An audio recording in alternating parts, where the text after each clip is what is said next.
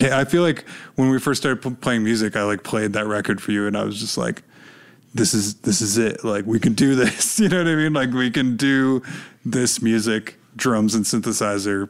That's it. And like, it's enough to be a band.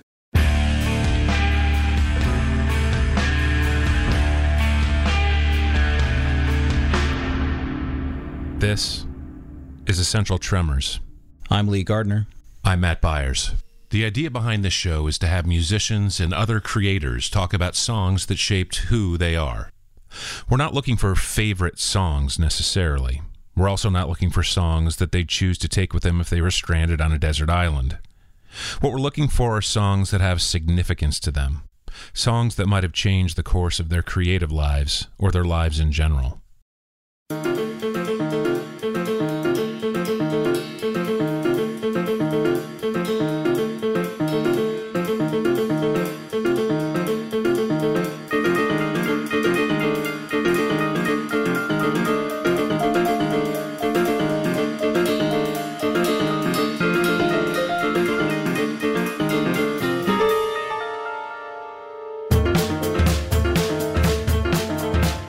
Is a Baltimore-based band founded by Albert Schatz and April Camlin, although the term band is perhaps a bit misleading. This isn't because Schatz and Camlin don't have a collaborative musical partnership, which is at least one definition of the term, but because it may make you think of 3 or 4 people playing guitars and drums in a way that's likely overly familiar to you. This isn't Womb. Driven by Schatz's sequencers, keyboards, and other gadgetry, all of which requires Camlin to play drums to a click track in her headphones when the band plays live. Womb harkens back to the best elements of German bands from the 70s, such as Neu!, Harmonia, and Kraftwerk. Their 2 albums, 2015's Maintain and their most recent release, 2018's Towards the Shadow, have led to a growing audience, as have recent dates opening for highly acclaimed Baltimore band Beach House on a recent European tour.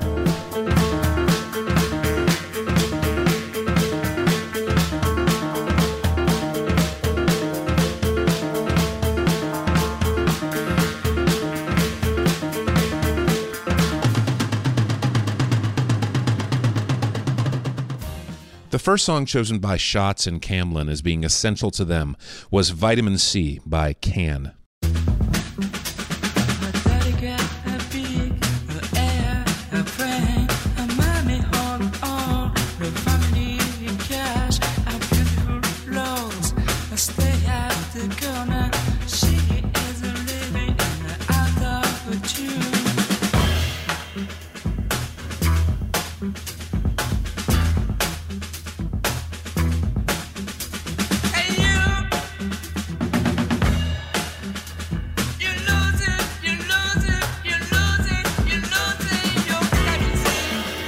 So the first song is Vitamin C by Can.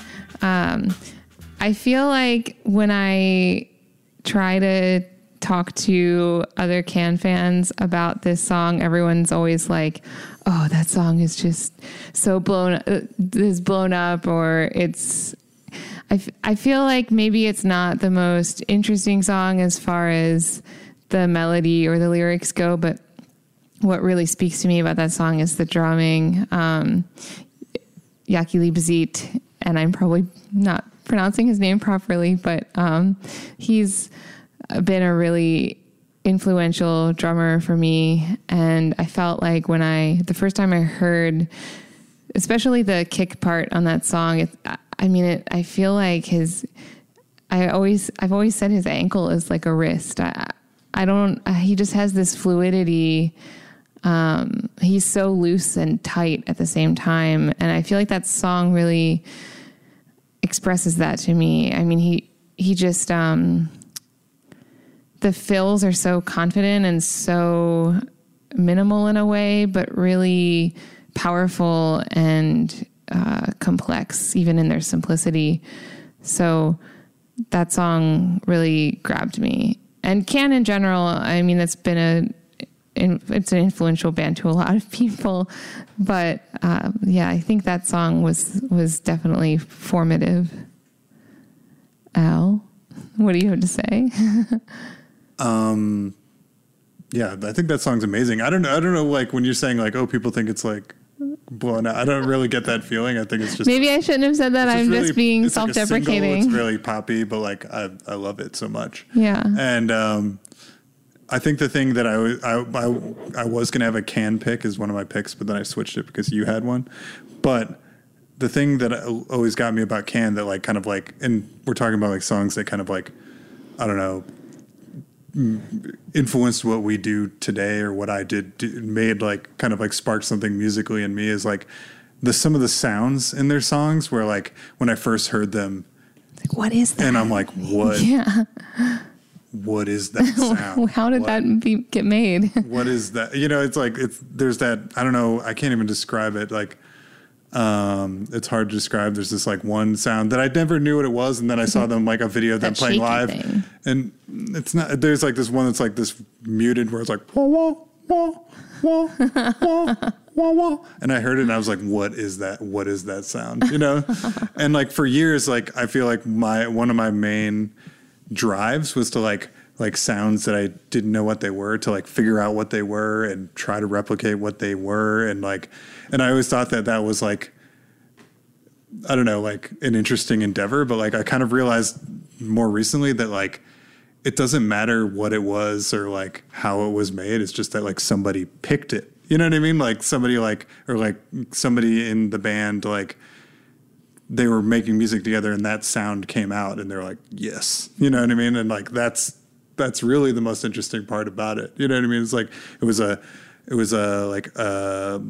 creative choice to make a sound that was like new and different. And like, I had never heard it on any other or like people probably hadn't heard it on other recordings. Yeah.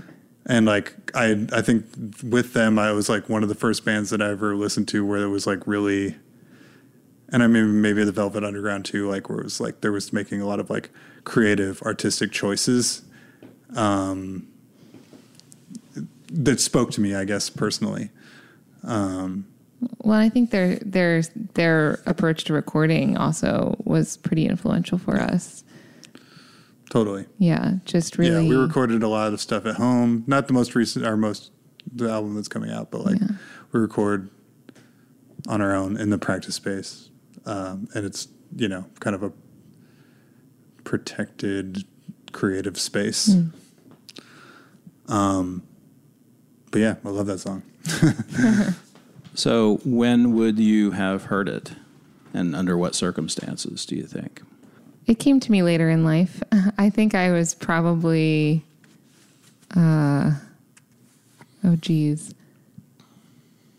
maybe 24, something like that, 23 or 24 when I first discovered Can. I think somebody played Tego Mego for me. And I just felt like the sound of it was unlike anything I had heard before. Just the way that the drums were recorded and the way that everything was layered. And I don't know. What about you, Al? Similarly, I feel like I went through, and we were joking about this in the car earlier, like I feel like some people I know who've been listening to like quote unquote cool music, like woke up one day when they were 14 and all of a sudden they were like listening to Kraftwerk and like, you know what I mean? But like, that's not my story. I was listening to anime soundtracks. Yeah. Like I went through all the phases, you know what I mean? I feel like some people are like, I feel like I used to joke that like I struggled for music taste because, you know, I came from, you know, suburbs, you know, classic story, but it's just like I didn't, and, you know, like early days of internet, just kind of like trying to find things. And, you know, you fall down a lot of like really lame rabbit holes in that, or at least I did in that path. But yeah, not until I was in my 20s. And then I feel like I had a moment where like I was, you know, the crowd I was hanging out with and like I heard Can and I was just like, I got this CD. And I was like, went over to the house that we all hung out with and I was like, I got this CD and you got to hear it. And like maybe only one other person in the room was like at all interested. And I was like, you got to be joking. This is the best thing I've ever heard, you know? and like it didn't hit them as much as it did me. And I guess that speaks to what the kind of music that I make now. I'm curious to talk maybe a little bit more about the drumming, your drumming, and the drumming on the track. Earlier this year, I read there's a new book about Can, a biography of the band, sort of called "Open All Gates," and there are all these stories about Jackie Liebezeit. I think. Yeah, I don't know either. And how he was a jazz guy, and he kind of looked askance at some of the the hippie goings on. And the thing about their music is it has this sort of diaphanous exploratory quality to it, but all of his stuff is always super tight. I mean, even when things are kind of going crazy, he knows what he's doing, and he's going to keep doing it. And it's going to be super precise. I'm curious about how you navigate that. Well, for me, the thing that really resonates beyond his technical prowess is his relationship to repetition, because I feel like I have a similar relationship. I'm also a weaver, and I find that they're similar kind of polyrhythmic gestures that are happening when I'm sitting at the drum kit and when I'm sitting at the loom. And I feel like there's something really expansive and sacred to me about getting lost in a polyrhythmic repetition, because it's challenging. You have to be really present, but not too present. You can't think too much about, I guess I'm thinking about, I don't know if you've ever read The Hitchhiker's Guide to the Galaxy, but there's this part where they're trying to teach one of the characters to fly, and they say that the way that you learn how to fly is you trip and fall and you miss the ground. And I feel similarly to mastering these complex rhythmic structures, because you have to be so fluid. You can't think too hard about what you're doing, but you also have to be really in your body. And it creates this tension within me that feels very powerful. And I feel like when I'm in that space, it just allows everything else to fade away. And I'm just in that moment completely, which is something that is become increasingly challenging in our society, right? By the way, I think I do know what you mean, sort of about vitamin C being not exactly played out, but it's sort of, at this point, the hit, right? It's like the one Can song. If they've only heard one Can song, people, that's probably it. And it sort of relates to what you were talking about, Alan, this idea that it used to be, if you came across something like that, it was like a miracle. You found this amazing thing, and it's just happenstance that you found it. Some friend played it for you, or you read about it and decided to buy it. But now everyone has access to everything all the time. And, it's much easier to hear, you can spend the afternoon right now listening to everything Can ever recorded, pretty much. And I am always, maybe, you can tell me if you agree or not, I'm always kind of fascinated by that kind of push and pull between the benefit of having all this access and then the feeling you get when you find something that you have no idea where it came from or what it is, but it does something to you. Does that make sense? I have something to say about that. I have an opinion. I think that accessibility is one of the things that makes me feel not terrible about the internet. I think that it's, I've heard people talk about how, and we talk about how when we were younger, we really had to dig to find something amazing, and how that was, it felt magic. It did feel magical. And I think that I'm not trying to discount that, because I think that that's really special and powerful. But I just think that the more people have access to greater diversity and weirder stuff, the better it is. I don't think it's diluting the pot. I think it's making it richer, actually.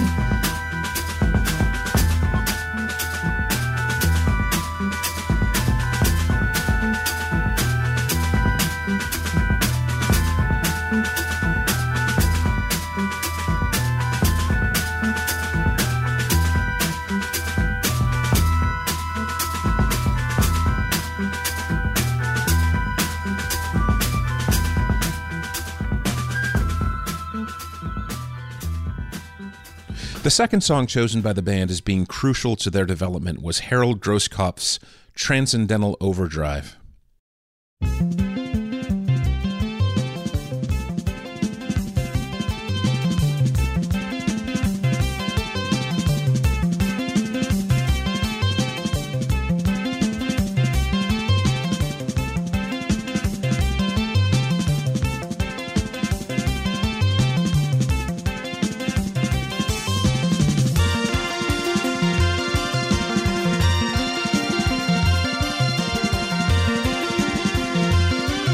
The song I chose, and I feel like I'm really disappointing. I was talking to Dan Deacon before this, and he and I have a very similar musical background. In like high school, we both listened to ska, and not so much him, but me, like really wimpy Midwestern emo, and like and hardcore and metalcore and stuff. And like I was trying desperately to like find a song in that genre, or like from anything in that era that like I somehow pull upon musically. And probably if I thought about it for another week, I would think of something, but I just like I was agonizing over it. And then April in the car was just like, well, what's, if somebody was like, what's the song that like most influenced like you starting our this band, or us starting this band? And it like just pointed and said go, and the answer was so clear right away. It was a song called Transcendental Overdrive by Harold Groskopf, another German krautrock dude, kind of a lesser known person. He's a drummer, and he's been the drummer for like Klaus Schulze and Ashra Temple and stuff.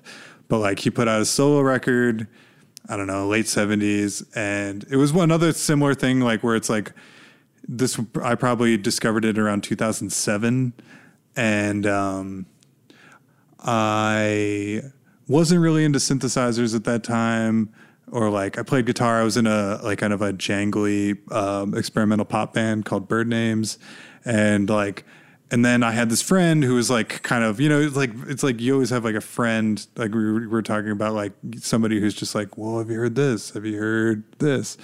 And he came over to my house one day, and he's just like, it was like kind of in the heyday of like blogs, I guess, or like kind of music blogs that like where they could post tracks like before Rapid Share and Mega Upload, before all those went down, like. And it was like that when that happened, and I feel like it like affected me a lot, and people I knew a lot, because it was like we were all discovering music through these blogs that like wasn't, you know what I mean? Like it wasn't like we weren't stealing like, I don't know, the latest like Jay-Z album. We were like discovering records that like no one had been listening to for like 40 years that were getting posted. You know what I mean? And I don't know if this is an example of that record, but like this guy Harold Groskopf made, and I really don't know how to say his last name, but he made this record called Synthesist in the late 70s, and it's just him playing drums over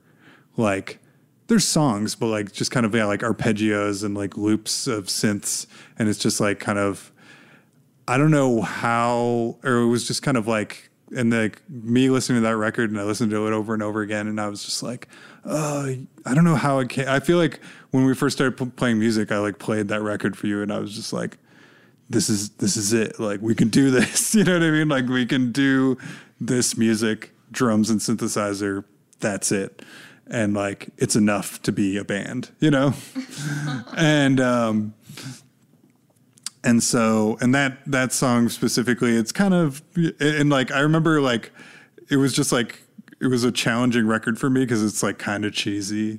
You know what I mean? Like some of the melodies are like back who I was back in like 2006, 2007. I was like listening to, you know, like noise rock, like Lightning Bolt and Loft and stuff like that. And I was just like, this is so, like, that lead is so cheesy and like wimpy. But it gets less cheesy the longer you listen to it. Yeah. It stops being cheesy. I had a friend who was just like, you just gotta embrace it. You gotta embrace the cheese.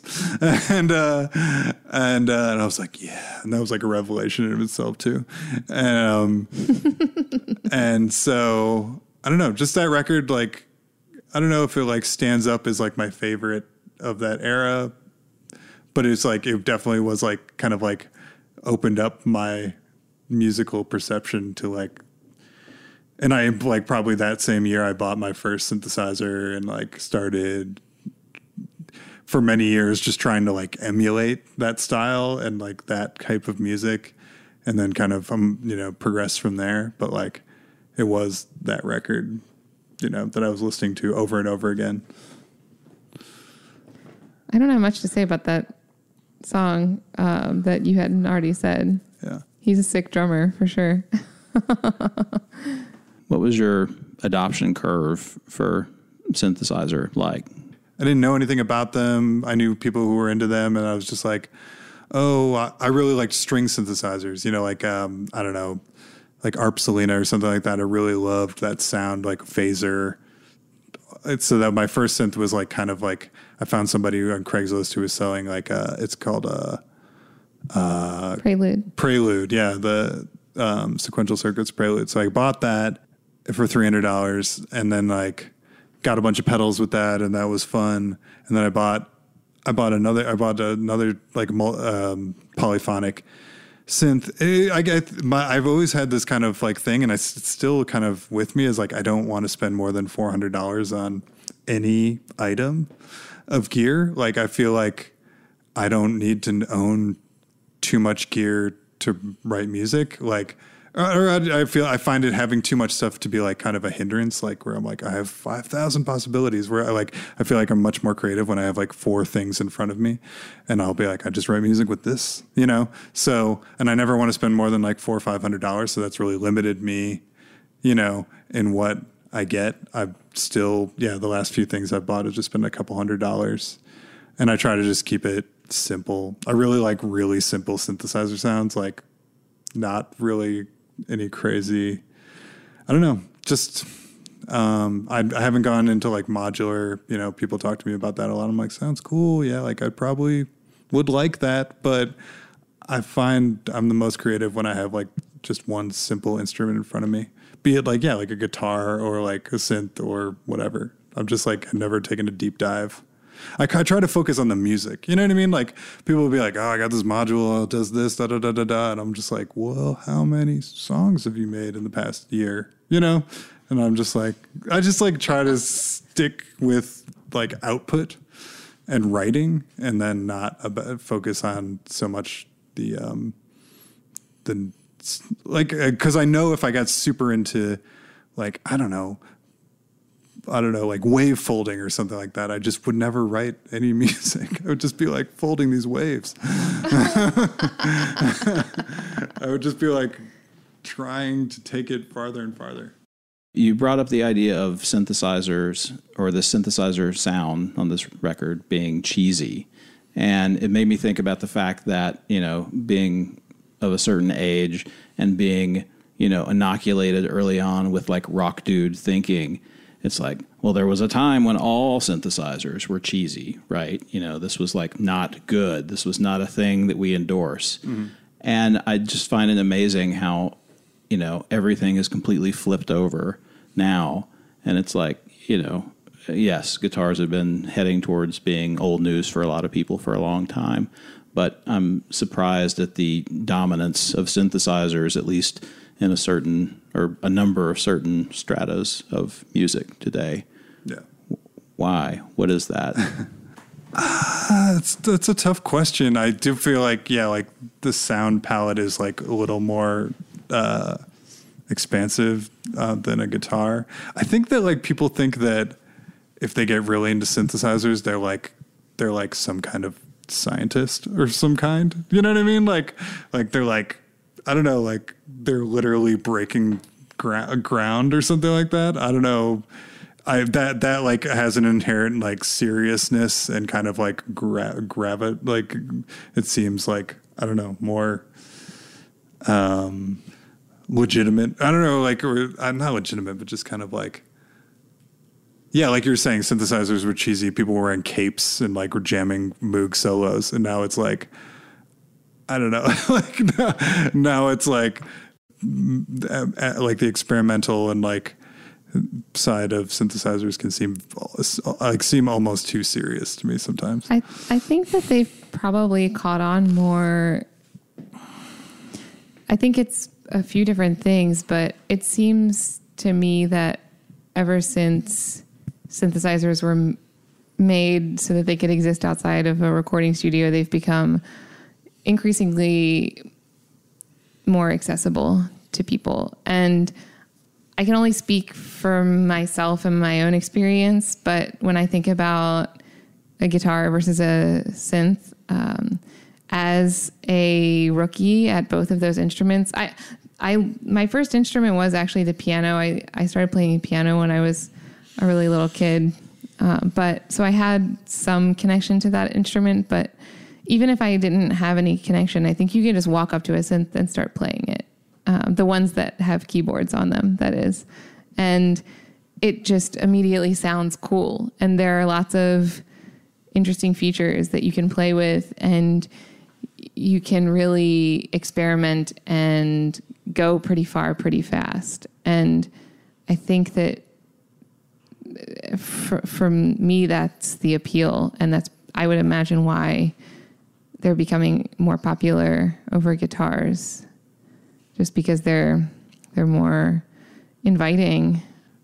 Yeah, I would definitely agree with that. And like, I definitely like, I always talk about like I often talk about the point of discovery or something like that. I always like to keep in that moment, in that zone where it's like you're just finding things and, you know, like throwing, I don't know. And I feel like when you first start playing synthesizer, when I first did, it's just like, I don't know what ENV does or something like that, or FL, you know, filter or whatever. Like, I don't know what these words mean, but I'm just like playing with them and then like just listening. Like I like to focus less on like the like technical aspects and just like listen and like kind of curate when like something, when you hear something, you're like just kind of like pointing to it and just being like, that's when I dig that. Like what can I do with it? How can I take it further?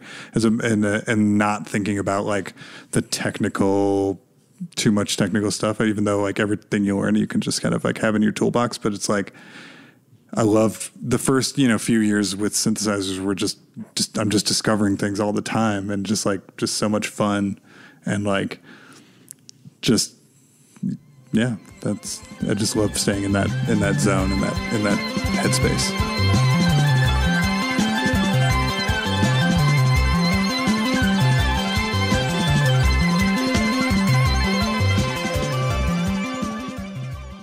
The third and final song Womb chose as being essential to them was Tomorrow Is Already Here by Stereolab.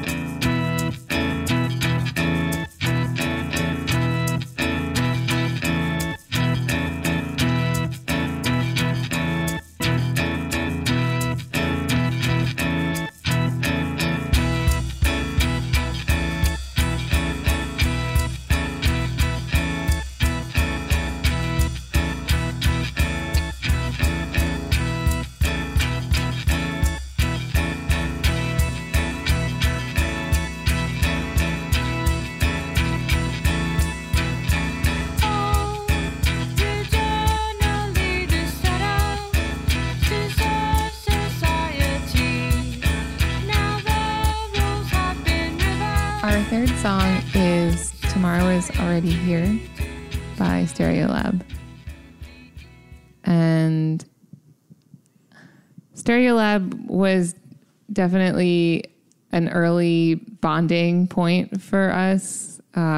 We both were like, "Oh, you're really into Stereolab? Me too. Oh, cool." And I first discovered them when I was in the 7th grade, and I was taking art classes at this studio, and one of my friends there made a mixtape for me and put a bunch of Stereolab songs on the mixtape and was like, "You'll love them. They sing about really bleak stuff, but it sounds really, really upbeat and poppy." And I was discovering them before their influences, you know? So for me, it was the first time I had ever heard something that was so repetitive, but but then unfolded in such unexpected ways. And the lyrics were kind of hard for me to wrap my 7th grade brain around, but also I think really they struck something in me, and they definitely introduced me to some of the reading material that's really important to me now. And I just think that the drums and the percussion, just the way that everything is structured, the way that, yeah, I'm rambling now, but what do you have to say about them, Al? About that song. About the song. Well, the song. Oh, yeah. Wait, it's your turn. Sorry. Go ahead.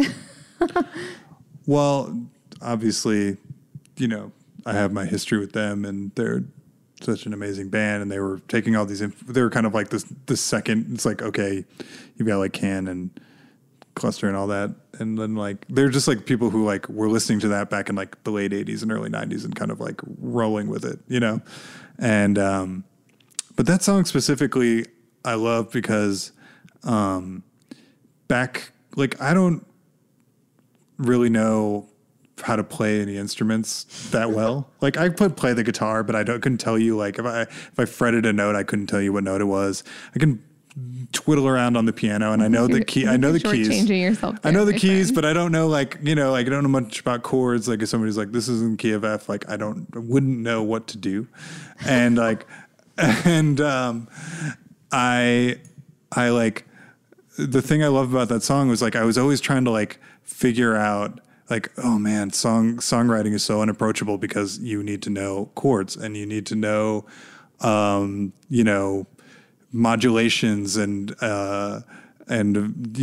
things about melody and rhythm. And I was just like, I just want to make music. I don't know how to make it. And I kind of like the naivete of just like, you know, like intuitively playing it. And I really liked that song. Was kind of like, it was like the Rosetta Stone for me of like, here's a song with one that doesn't change chords at all. It has like one rhythm, and then it just like layers in things over it and like adds rhythms, you know, adds complexity and adds like syncopations and rhythms, but it's just like built around just one riff over and over and over and over again. And then it's just like, here comes a marimba, like a line over it. And it's just like, it kind of showed me, I was like, you don't need to know. Or like for me, I was like, you don't need to know these things. Like you can just find like a groove that you like and just layer on it and take things away and add things. You know what I mean? And like that can be music. You know what I mean? Like, and it was hard and it was like, I can do this. You know, it was like another moment where I was like, I could actually do this. I think the time signature too is what really speaks to us about that song. And that was in general with Stereolab something that, when I was introduced to them, was something I wasn't very familiar with, because most of the things you're hearing on the radio are in 4/4 time signature, and they really wrote some very complex rhythms, and that really gave me pause. Yeah, odd time signatures. I was trying to think of, because that would be a good one for me. Like, what was the first like odd timed song I heard that really like, it was probably like a prog jam. It was probably something by Yes, but like I feel like they never like extended. They never extended those grooves or like kind of, you know, got super into, I don't know, but like I guess there's a few Can tracks like that where I was just like, it's like, I don't know. I just like it because it kind of disrupts like my normal, like your normal kind of like head bobbing music. I like music that kind of like, it's, you know, hitting you in, you know, your head bobbing, but also like the back of your neck is on like the upbeat or something like that. Like, and it's just like it's challenging your movement. It just like makes me feel it. Like, I don't know, something inside of me when I heard like an odd timed groove, I was just like, oh, hell yeah. That's everything. That's, I don't know. I mean, I try not to stick, you know, I try not to make like rigid rules about music. Like every song has to be 5/4 over 3/4, and even though we do that. We were just practicing a song before we came here. I do that quite a bit, but I try not to make rigid rules. Like I don't do this, I don't do that. But that is like, and when we started, like that was kind of like the starting of our band was like, I got a synth, April's playing the drums, and like we're just gonna like here's like a 2-note 5/4 groove, and like we're just gonna play it forever and make a song out of it. So you heard the song in 7th grade. You heard it, I'm gonna guess, under a different context. But I'm curious about the moment where you sort of both figured out that was something important to you. Yeah, I don't think I heard it I don't think I got turned on to Stereolab until I was in, you know, my early 20s, maybe even like 24, 25. I'm not sure. I feel like we're sharing music and like I was saying with the Harold Grosskopf track, I was like, I feel like there was a lot of sharing and just being like, this is something we can do. And when we were playing, I played that Tomorrow's Already Here, and I was like, this is totally doable, you know? I think that maybe the moment where we had that connection to that song, or maybe figured out that we were both really into Stereolab, it's kind of like music has this power, and I guess there's some other things that accomplish this as well, but it's almost like you're waving a little flag. You have a record collection, and it's a bunch of little flags that you're waving. And then somebody comes and looks at your collection, and they see the flag, and they're saying, "Oh, you're waving this flag because I'm recognizing this flag because I love this too, and I'm not just some freak who loves this weird song. I'm not alone. You like the same thing I do," and it feels really welcoming and exciting when you find other people who share the love of a same song or a same album or band or whatever as you. And I think that maybe I was just at your house and I was looking at your record collection and I saw a Stereolab album and was like, oh, okay, this friendship can continue.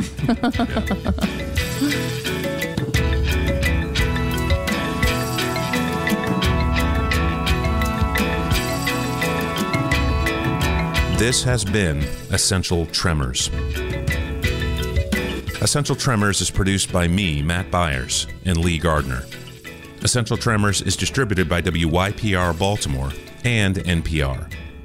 Look for and subscribe to all of WYPR's podcasts at wypr.org/podcastcentral. For more information about Essential Tremors, go to essentialpodcast.com. Thanks for listening.